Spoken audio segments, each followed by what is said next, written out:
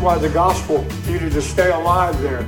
That's where the temple of Diana was, the Greek goddess, and so there were a lot of problems surrounding that. So you can see how strategically placed Ephesus was.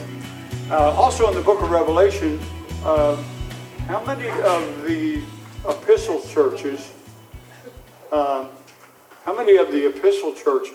are mentioned in the book of Revelation?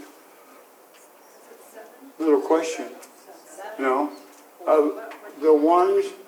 One of the churches that he wrote to is also in the book of Revelation of the seven churches.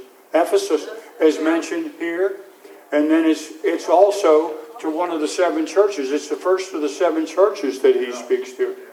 So that shows you the importance of Ephesus. Matter of fact, here I go again. Why don't we just turn to Revelation real quick? Because I asked the question a couple weeks ago when he was encouraging them in the faith and telling them how to maintain the faith. Then I wrote in my Bible here, well, let's see later how they did. Well, we're going to read the Revelation here to the church of Ephesus, and it'll show you how they did. Chapter 2 of Revelation, verse 1 says, "Write this to the angel of the church in Ephesus. This is the message from the one who holds the 7 stars in his right hand and the one who walks among the 7 golden lampstands." Now, who is that? That's Jesus. Okay. He's speaking to the church of Ephesus. Now, look at this in the light of what he told them to do in Paul's epistles to the Ephesians, and you'll see how much progress they made. He said, "I know all the things you do." You know, these 7 letters to the 7 churches that were in Asia Minor there are so very important. It's the same pattern for every church. He tells them, "I know what you do. I know your hard work. I know this. I know that. I know your endurance and how proud I am of you." But he always comes up with one thing that he's not proud of. And so he says, "I know all the things that you do. I have seen your hard work and your patient endurance. I know you don't tolerate evil people. You have examined the claims of those who say they are apostles but are not. And I have discovered they are liars." You have discovered. "You have patiently suffered for me without quitting. But I have this one thing against you. You don't love me or each other as you did at first." Whoops. So this is coming from the Lord himself. So obviously the church that was established in Ephesus, they had fallen out of love with the Lord the way they should and out of love with each other. Isn't that something that often occurs in the churches? Yes. That we can apply. Our first love is the Lord Jesus Christ. Amen. And then as we're going to see in chapter 4 of Ephesus, our second love is to carry out his commission in the world. He loves us. He says, you don't love each other. Look how far you've fallen. How many of you remember when you first got saved? Yeah. Wow, you're a wild man and a wild woman, weren't you? How many of you remember when you got baptized in the Holy Ghost and you were just like worthless for 3 or 4 days? I mean, it just was, boom, you got hit between the eyes with a 2x4. But I remember those days, and it's hard to get them back sometimes, isn't it? I mean, things happen in churches, things happen in our lives, but we can't let the enemy steal that. In Psalm 51, one thing I've been meditating on, Psalm 51, David says, "Restore unto me the joy of my salvation, and take not your Holy Spirit from me." That is so important, that we carry the joy of our salvation. But the devil tries to put the joy through the ringer. How many of you remember old wringer washers? Oh, yeah. Oh, yeah? Y'all grew up the same time I did, didn't you?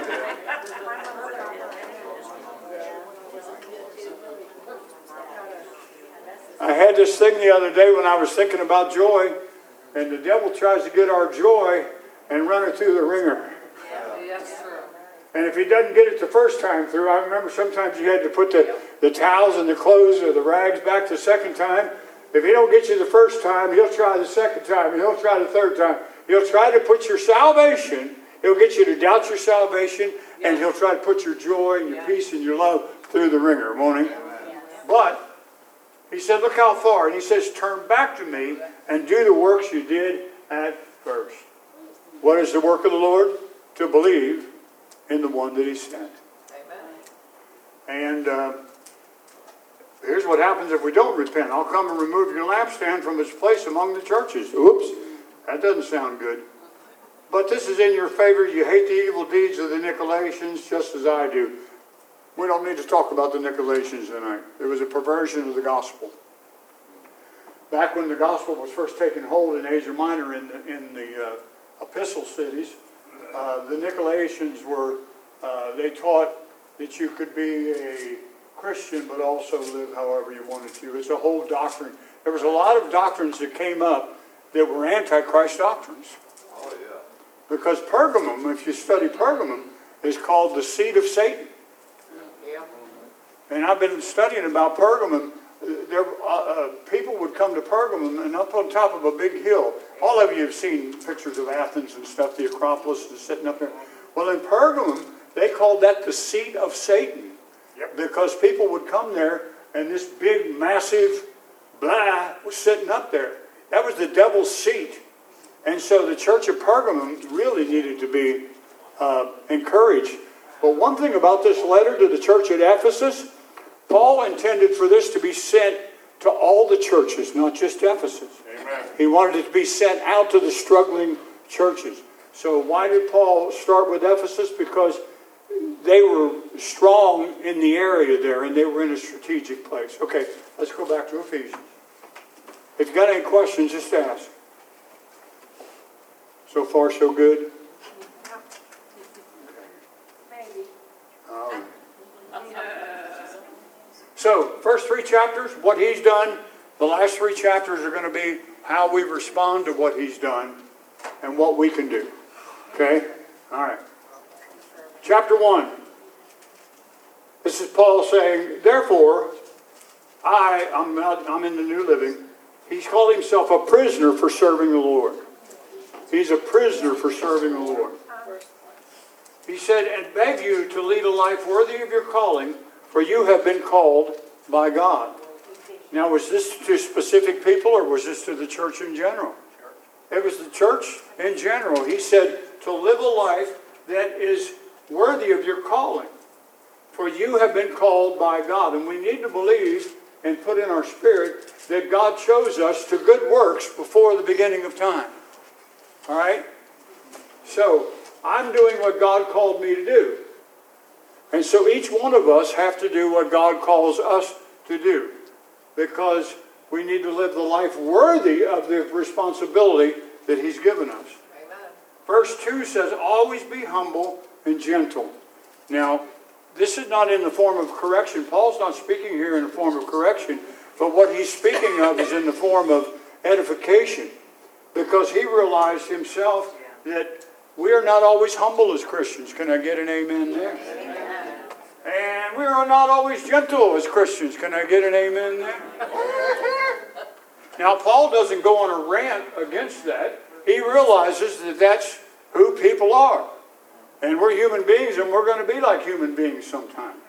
But we're not supposed to forget our calling. But as we exercise our calling, he says to the church, always be humble and gentle, and be patient with each other. Well, we failed all 3 of them, so no. But now, see, that's okay to read it out of this chapter because Paul's not in correction mode here. He's in lifting up mode. Amen. He's in edifying mode. We all know these things to be true. And we've all been guilty of not being humble at times, not being gentle at times, and certainly not being patient at times. But Paul exhorts the church at Ephesus, hey, it's okay. It's okay. He's reminding them. Okay, where was I? Be patient with each other, making allowances for each other's faults because of your love. You have examined the claims of those who say they are apostles but are not. And I have discovered they are liars. You have discovered. You have patiently suffered for me without quitting. But I have this one thing against you. You don't love me or each other as you did at first. Whoops. So this is coming from the Lord himself. So obviously the church that was established in Ephesus, they had fallen out of love with the Lord the way they should and out of love with each other. Isn't that something that often occurs in the churches? Yes. That we can apply. Our first love is the Lord Jesus Christ. Amen. And then as we're going to see in chapter 4 of Ephesus, our second love is to carry out his commission in the world. He loves us. He says, you don't love each other. Look how far you've fallen. How many of you remember when you first got saved? Yeah. Wow, you're a wild man and a wild woman, weren't you? I was going to whoop the world.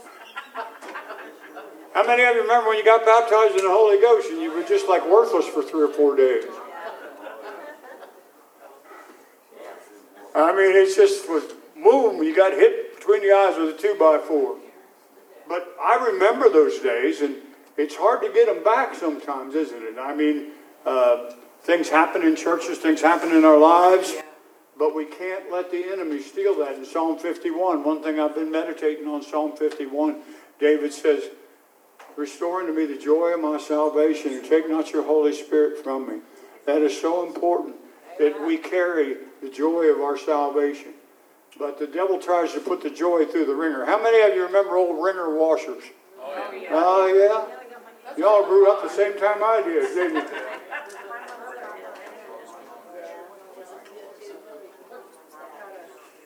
I had this thing the other day when I was thinking about joy, and the devil tries to get our joy and run it through the ringer.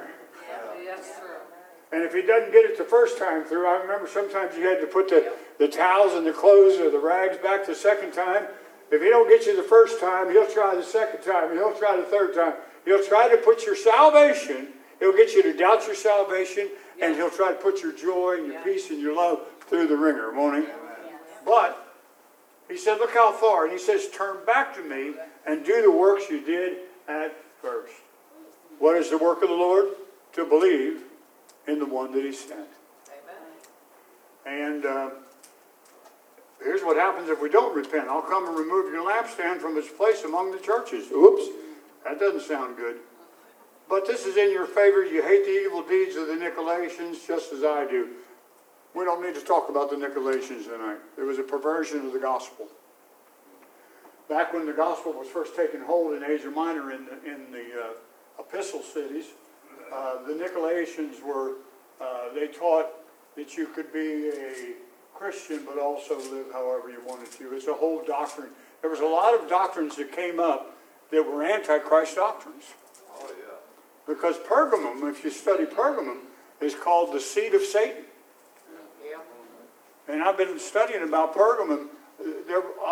People would come to Pergamum, and up on top of a big hill. All of you have seen pictures of Athens and stuff, the Acropolis is sitting up there. Well, in Pergamum, they called that the seat of Satan. Because people would come there, and this big, massive blah was sitting up there. That was the devil's seat.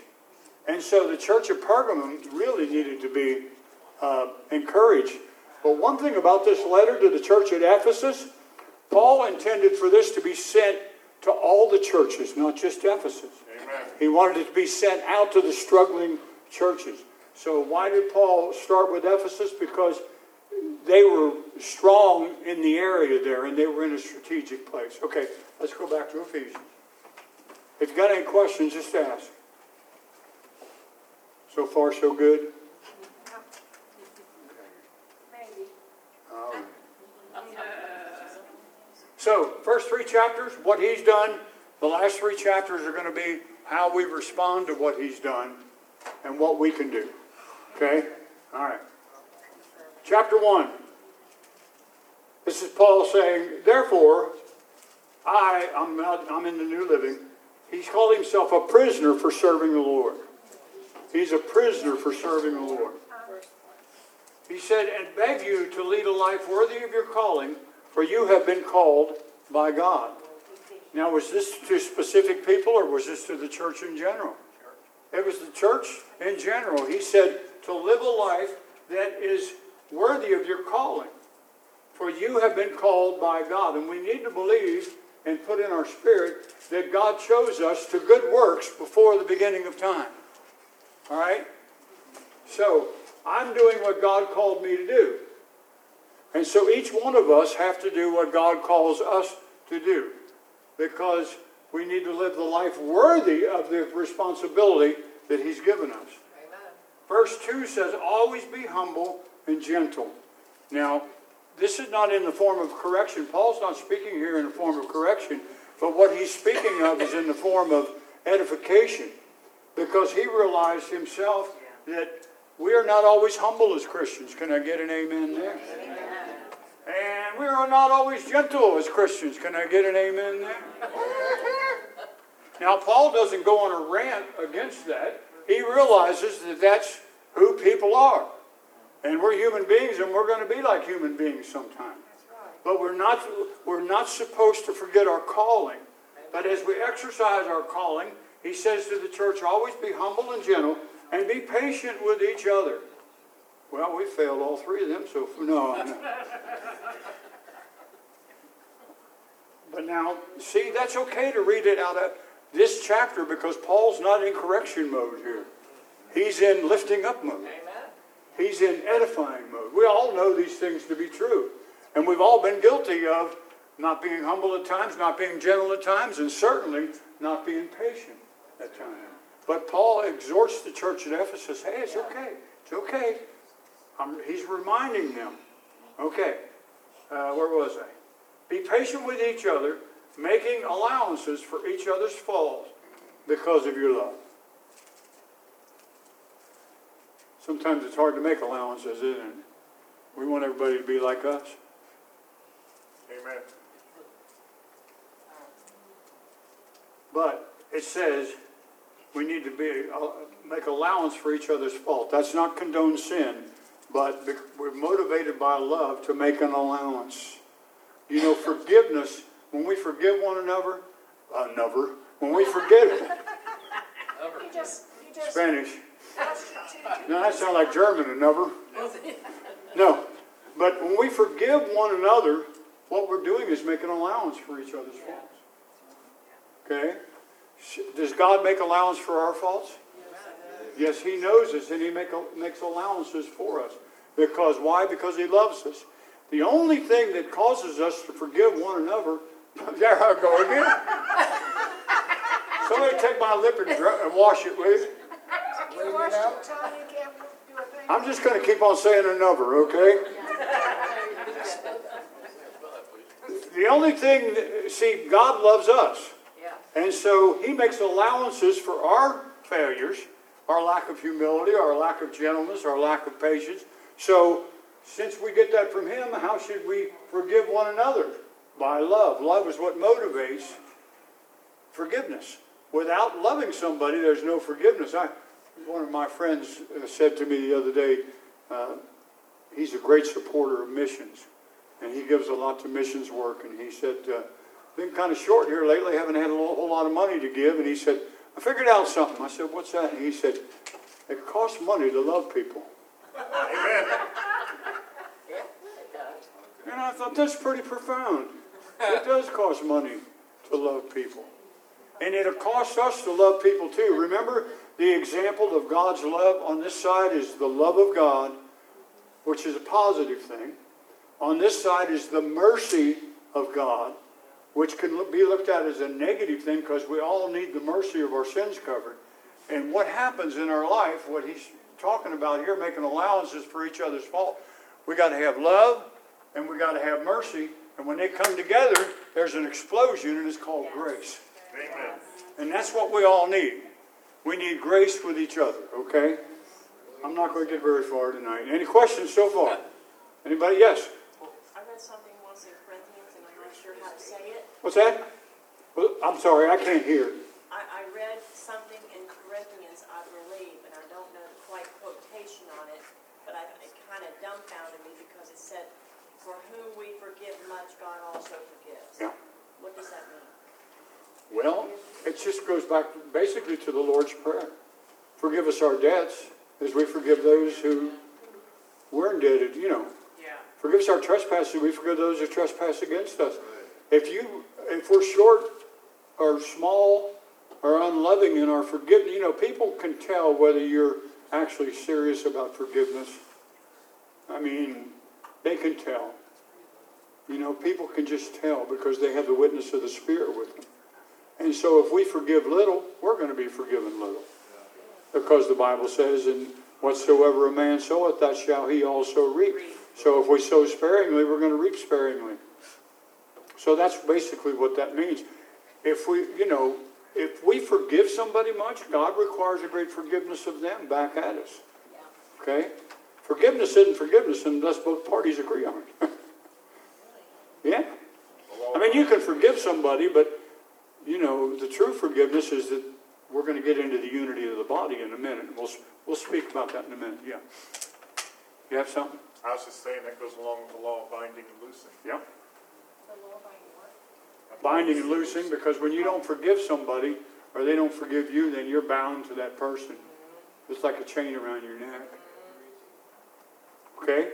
I think one thing, is that we have to completely, that's the word, forgive. Completely. And a lot of times, when we have aught against our brother, we'll say that we're forgiving them, but we have to remember that that's how Jesus does us. He doesn't say, okay, I'm only going to forgive you for a little bit here, but I'm still going to watch you because I don't trust you. That's not how he does it. No.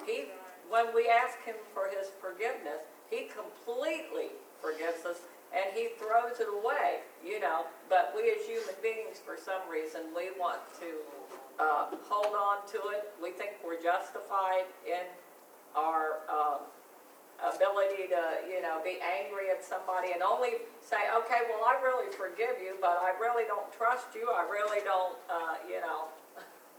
But that's not what God says. That's not what he does. And our salvation is not a conditional salvation. He doesn't just forgive us for 75% and, like you said, hold 25% against us. That's not the way he operates. Okay. What was that? What are you talking about? The Israeli election last night. Oh, it went well? Yeah. The right way? Good. Yeah. So what we're saying here is, by his death on the cross and his blood being shed for us, he spoke unity. But then the church at Ephesus and the other churches, Paul wants them to make every effort to keep what he purchased. So what that means to me is that when we are out of accord with one another and just doing what we normally do, we're not humble, we're not gentle, we're not patient, we're not keeping what he purchased for us already. So he's entrusted us with these things that he purchased. The unity was bought in his body until we all come to the oneness of Christ. There's so much in this chapter, it'll take us a long time to get through it. But verse 3 says, make every effort to keep yourselves united. Amen. Okay? In the Spirit. And I found that's pretty much the only way to be united. And it says, bind yourselves together with peace. This is not a correction chapter. This is just a blessing chapter. Okay? All right. Now we're going to get into 7 points of unity that we can all agree on. And this is very important because we all come from different backgrounds. We come from, maybe there's 30 people in this room tonight. We all don't think alike. Some of us, we don't look at the Scripture the same way. But unity in the body does not depend on how we can nitpick Scriptures or get our favorite Scriptures or use the Scripture to beat somebody. Unity in the body, these 7 points that Paul mentions here, is things that we can agree on. Amen. See, what we need to do in churches is find the things that we can agree on and not focus so much on the things we can't agree on. Okay? That's what God wants. That's what he purchased on the cross. Look for things that cause agreement. Pastor Cleddy, one time I was having just a miserable time.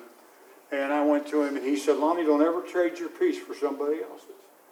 And I said, well, I got to think about that one but then it says here that we are bind ourselves together with peace. So we need to have peace one with another. Amen. So there's going to be 7 things here. And if you read them with me in verse 4, we're going to look at both of them. These are things of agreement that everybody agrees on. Okay? And what's it say? It says there's one body. That's point number 1 that we can all agree on. How do you interpret the one body? They're the believers. Huh? They're the believers in the church. The body of Christ. And the believers. He purchased it with one body also. See, he purchased that. There's one body.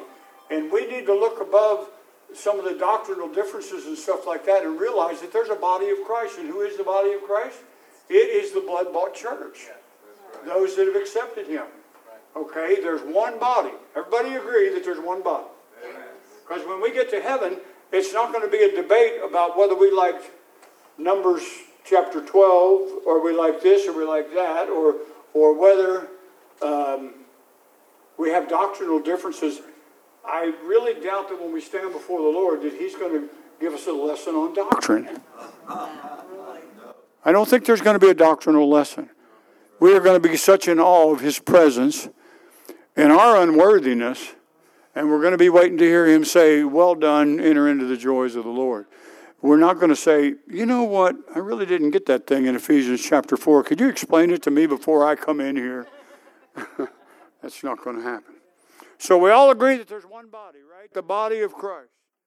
The second thing is one Spirit. There's one Spirit, and that is the Spirit of the living God, which has been left here on this earth. In John chapter 16, I'll leave the Comforter with you, and he shall show you all things. So the Comforter is our guide until the day of the Lord. Jeremy taught on the day of the Lord. And until he comes, the Spirit is the one that we're trying to keep unity in the Spirit. We're trying to keep unity in one body. The belief, see, we make allowances for each other by trying to keep not the church body of CLC or Eastgate or whatever. We make allowances for each other to keep the body together, the bigger corporate body, which is what the Lord wants. Because he realizes in these churches, if you go through the epistles, they had issues. Everybody there was arguing. You know, Paul was in an argument everywhere he went. I can't imagine. Just imagine. Paul argued with everybody. You go back there and study it. But Paul didn't mean it. No, Paul had a disagreement with Peter, with Barnabas, with all those guys. They would mark the differences, but it didn't keep them from loving one another and making allowances from one another. Okay. One body, one Spirit. We need to be in tune to the Holy Spirit so that we know what is the Spirit of God and what is the spirit of Antichrist. Amen. There's one Spirit. When you get baptized in the Holy Spirit, that's the same Holy Spirit that baptized them on the day of Pentecost. Everybody agree with that? God didn't fine-tune it or tweak it or put bigger wheels on it or anything else. That is the one Spirit that has been left here with the church to show the church what's going on. Point number 3. Just as you have been called, what are you called to? You're calling, but you're also called to the glorious hope. We all have a glorious hope. No matter what doctrine you believe in, what's our hope? What's our blessed hope? Anybody know? He's coming after us for one thing. Amen. We look for his glorious appearing. We have that glorious hope. How many of you believe that tonight? You know, I believe in heaven and I believe in hell also. There's a lot of denominations right now that don't believe that there's a hell. Yeah. And they don't teach hell. They teach that hell was Gehenna outside in the Hinnom Valley there, because that's where they burned all the trash and sacrificed the babies and had sacrifices to Molech. They literally interpret that as hell there. But no. That place ain't big enough to hold everybody that's going to hell. So, well, yeah. I told you the story about when they first started the prayer room there in the in the hotel there back in 14 years ago, the Hinnom Valley. And if you've ever been to Gary Klein's apartment, you can look over the Hinnom Valley and see the Temple Mounts right there. Tower of David's right.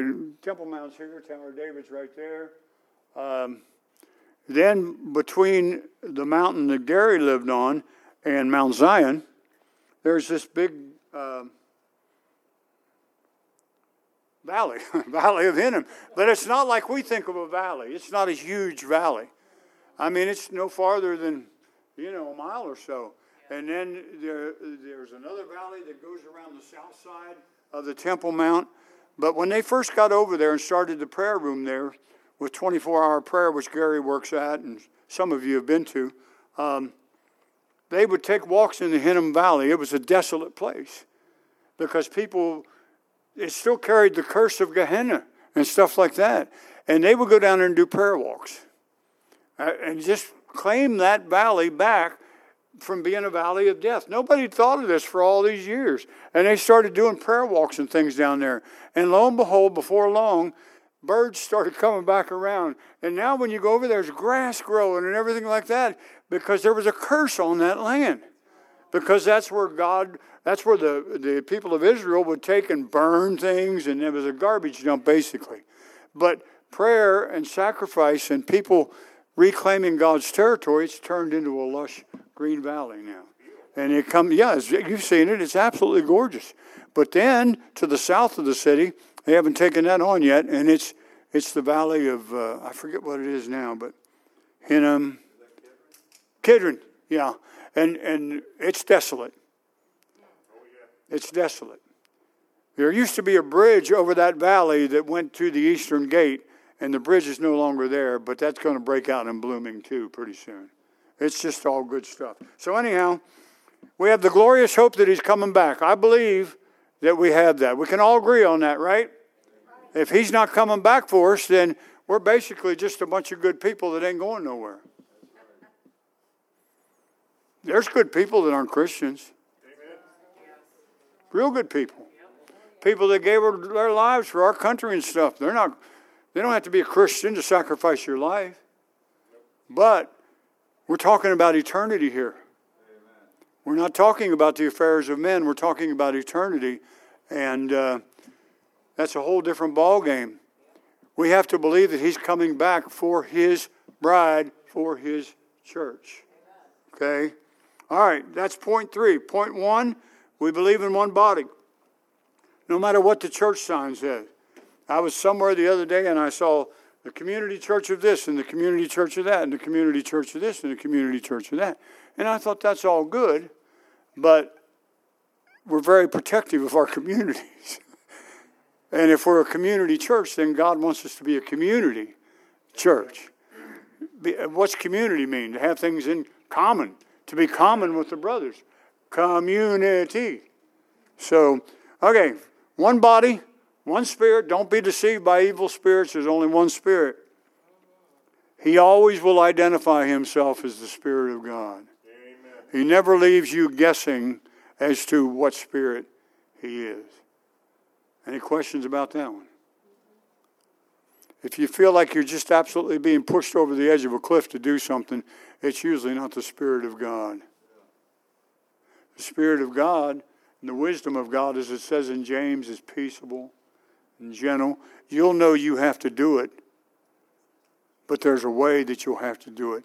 If the Holy Spirit's prompting you to do something, there's usually instruction with it. The devil will just push you off the edge and just leave you fly. That's what he does. Always remember that. How do I tell it's the Spirit of God? Well, you'll see it. You'll see it. He'll identify himself in what he told you to do. Okay, point number 4. You've been called to one glorious hope for the future. Okay, we believe in that hope for the future, that he's coming back for me and you. Okay, verse 5, point 4. There is one Lord. There's not many Lords, there's one Lord. And that's the Lord Jesus Christ. We all believe that in the unity of the body. See, this really what this does, what Paul's trying to teach him here, is all these doctrines that are coming down the road that are trying to counterfeit the gospel. Paul needs to make this statement and explain to them, listen guys, he's the one. This is how you keep unity in the body. No matter what you disagree about, you believe that there's one body and you believe that there's one Lord. So if we believe that there's one Lord, that's over the problems. We might believe in different ways that he healed people. You know, Jesus didn't even have a formula for healing people. He used so many kind of different ways. He'd speak the word. He'd put mud in your eye. He'd put his fingers in your ears. He'd tell you to go take your offering to the Pharisees and show them. And when they weren't healed until it happened, until they took it. And then all of a sudden, I'm healed. He healed the blind. you think, well, and what we do in churches sometimes, we try to make a formula. I'm just as bad as anybody else. We try to institutionalize the Spirit of God and make it into, when we institutionalize things, then that means we can control it.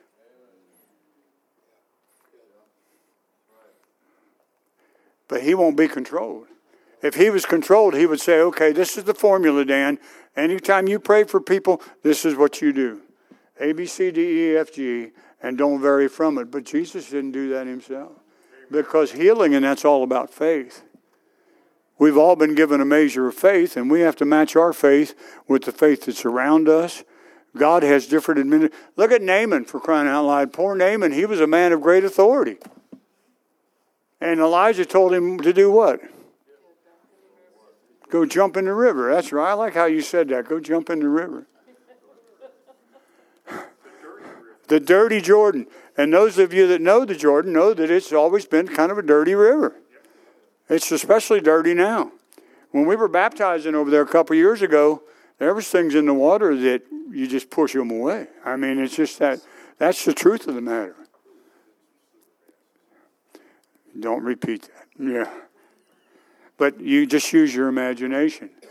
Because, well, I won't go into that anymore. But there's one Lord. Okay, we can all agree on that, right? One Lord. We might have different ways of looking at him, but there's just one Lord. That's what keeps unity in the general body of Christ. Okay? What else is there? One faith. How are you saved?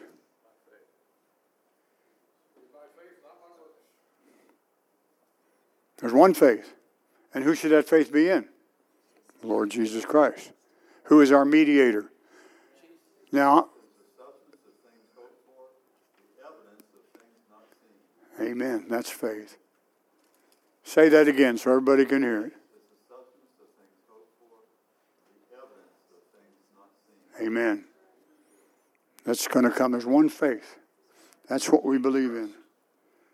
Okay? Here comes number 6. One baptism.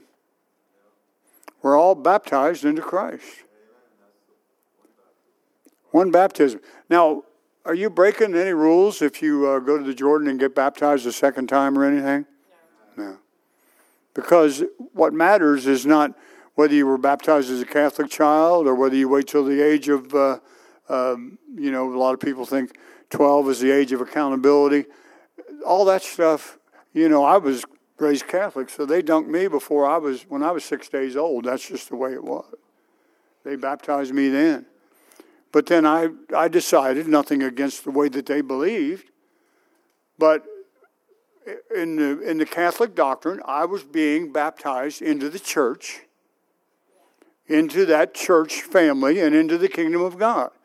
There's something they do for continuity sometimes, because they do it when you're a baby, then they figure you're covered for your whole life. But then as you get to studying the Word and things like that, nothing against their doctrine, but I think the age of accountability is when you should be concerned about getting baptized. Because, that's a whole other argument there. But that's what I believe, and I believe the Scripture supports that. Not knocking their system, because they are very into what they do, as long as they understand what they're being baptized for.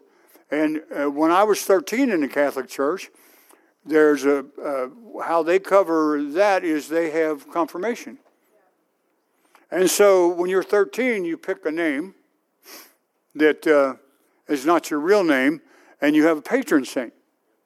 Well, now, we have doctrinal differences over patron saints, and saint this and saint that. But, we can even overlook all of that if we try to keep the unity of the body. Because there's a lot of charismatic Catholics around nowadays. I mean, there's errors in the church. There's errors in this church. There's errors in every church. But when you're 13, you have an act of confirmation. That's their age of accountability. You take a name. I think my first name's Neil, so I wanted to be St. Cornelius. So I was confirmed under the name of St. Cornelius, who's like my patron saint now. How many of you know about St. Christopher? What's he the patron saint of? Safety and travel. But what the important thing is that there's one baptism. That don't mean that you can't do it 2 times, but we need to understand the baptism and what it means. To us, it means burying your sin in a water grave and coming out a new person. Yes, Lee?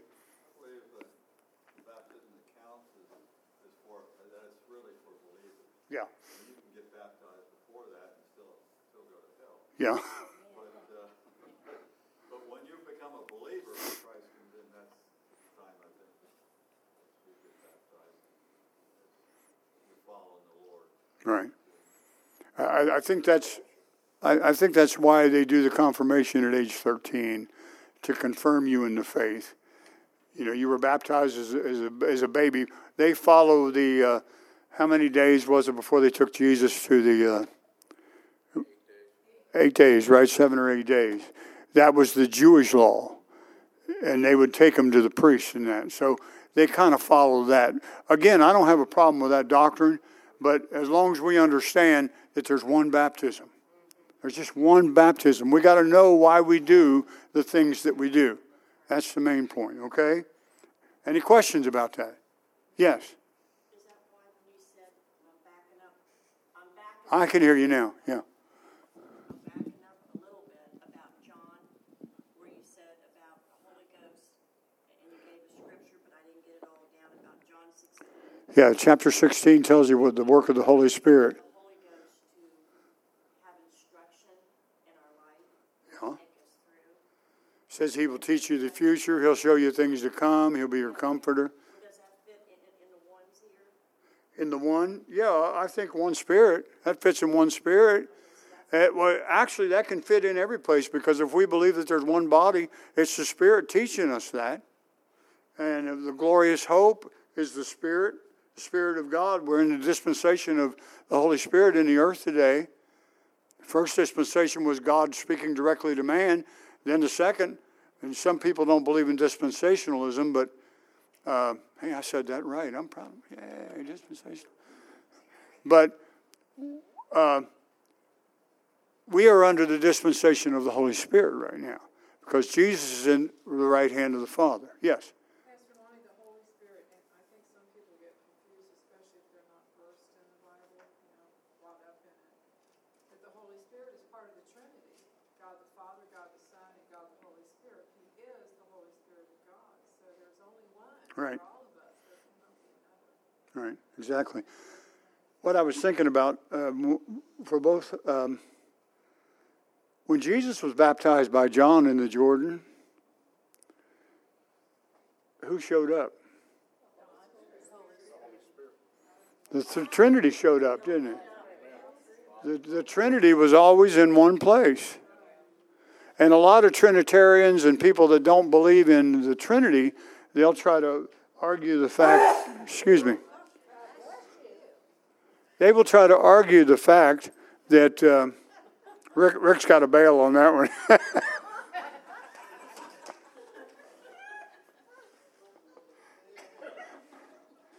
Well, I forgot what I was going to.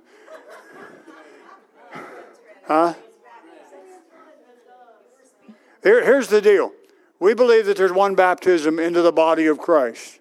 Now, if our Catholic brothers and sisters believe in that baptism, they're going to heaven just as much as I am. But we can't break God down into little pieces. Amen. Because at the day of Jesus' baptism, the 3 in 1 were there. Father, Son, Holy Ghost. Remember what Andrew preached?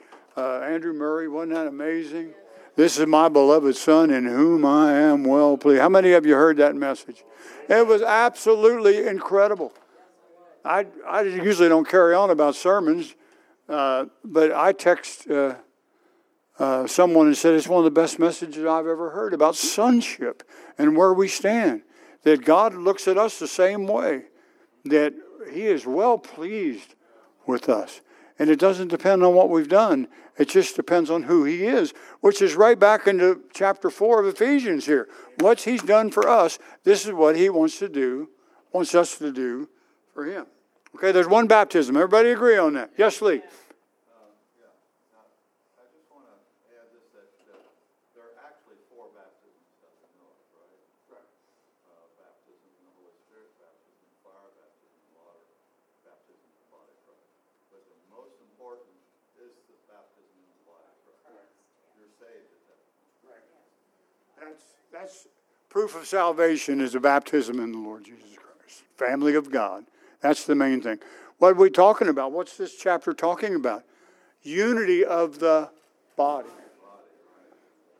In other words, it's telling us, look over these other things that you might not agree with, but it says, make every effort to keep yourselves united in the Spirit.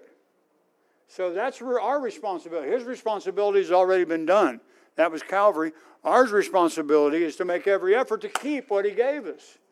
And how miserably we fail on that most of the time. But be encouraged. The Ephesian church did all right. Let's go on to the last point. We believe that there's one body, one Spirit, one hope, one Lord, one faith, one baptism, and one God the Father.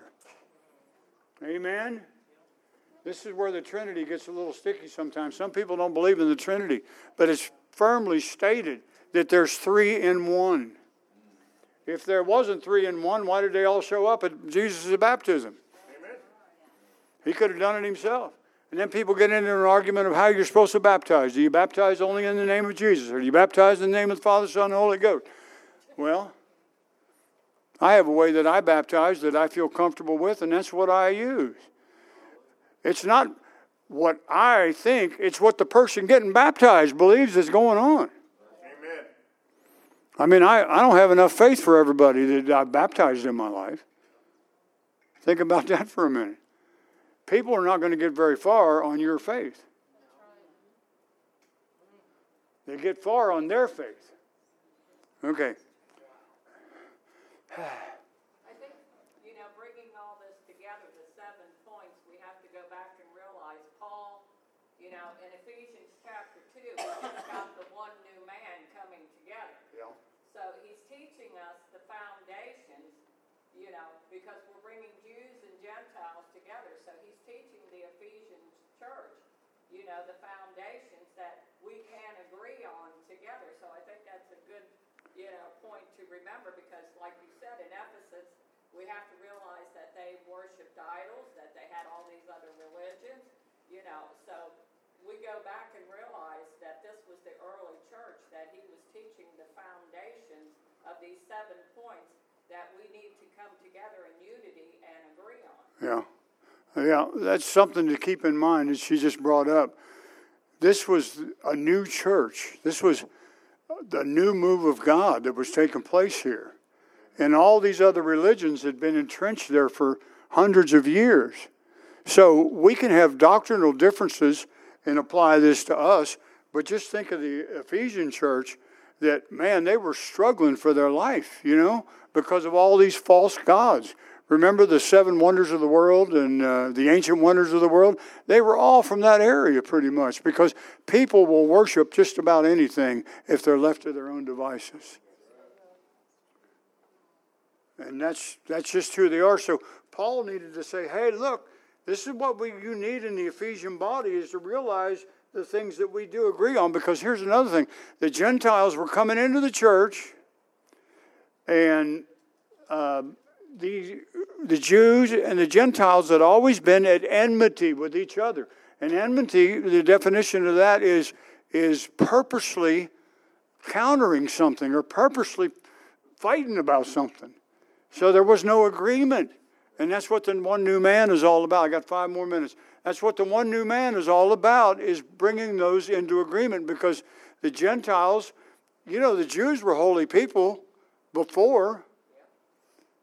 Their problem was not the law. They kept the law. They considered themselves holy. They made the sacrifices. Just think of all the bulls and goats and everything that was killed over the years. And then when Jesus came, he said, we don't need to do that anymore, boys. I'm the perfect sacrifice. I'm the spotless lamb. So he took care of all of it in his body, and this is what Paul is trying to teach by these 7 points. The important thing is one body.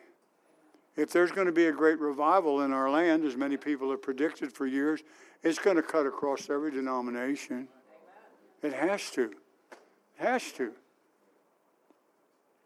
If the Jews are going to be saved, then we're going to be saved because we're a part of that family. Let's read a little bit more. There's one God and Father who is over all and in all and living through all. So this is the Trinity. This is the church that the Lord expects, that we recognize one Father who's over everything. He's in everything, and he's living through everything. So if he's over everything, that means he's over you, right? Are you everything? I'm everything. I'm a something, which makes me an everything, right? He's over everything. I'm not trying to be cute here, but if he's over everything, you're part of everything. Some of you are looking at me like I'm crazy here, but you are. Again, to what they worship there, and they worship the sun, the moon, Oh, the yeah. stars, they worship the idols, And he said God the Father's over everything. He's over that. Okay? That's why the prophets would get on a rant back in the Old Testament about idols that couldn't hear or couldn't speak, or that's where their God ended, was right there. You remember the temple when they put Dagon in the temple there? What? Dagon him. And that's a cheap joke. That's been used all the time. But anyhow, they put him in the temple and locked him in there, and that was their God. And they came back in the morning, and where was he? On his face on the floor. What initiated it was that they put the tabernacle. Yep. When they won the battle and had the tabernacle, they put the tabernacle in Dagon's temple. That's when he fell apart. Yep. They even tried it a second time. Guess what happened the second time? Everything fell apart.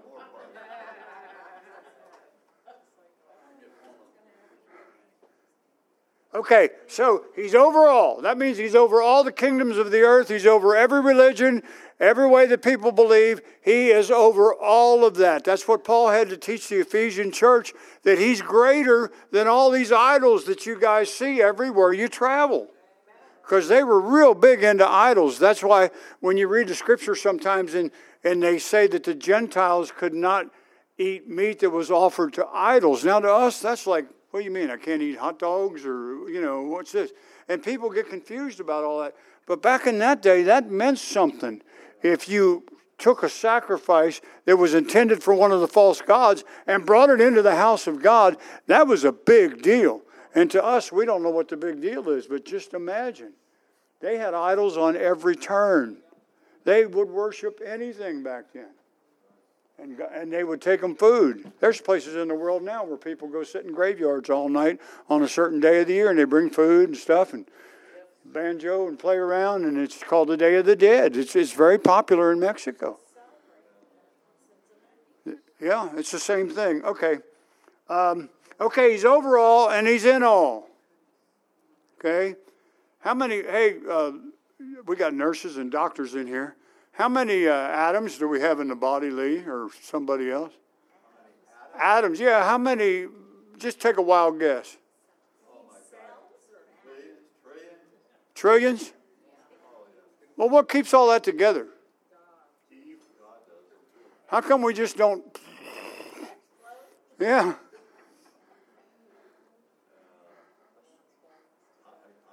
Well, I don't mean to put you on the spot. Yeah, he made us that way. And he's in all. If he wasn't in us, that's why murder is such a bad sin. Because we're made of all these cells, and I'm not a real scientific type person, but God figured out a way to put all this matter together and make it into a living, breathing soul and a human being. And that's why murder is such a bad thing, because we're desecrating the temple of God. And we're exploding something that God meant to stay together until he called that conglomeration home, which is us. Yeah, that's getting way too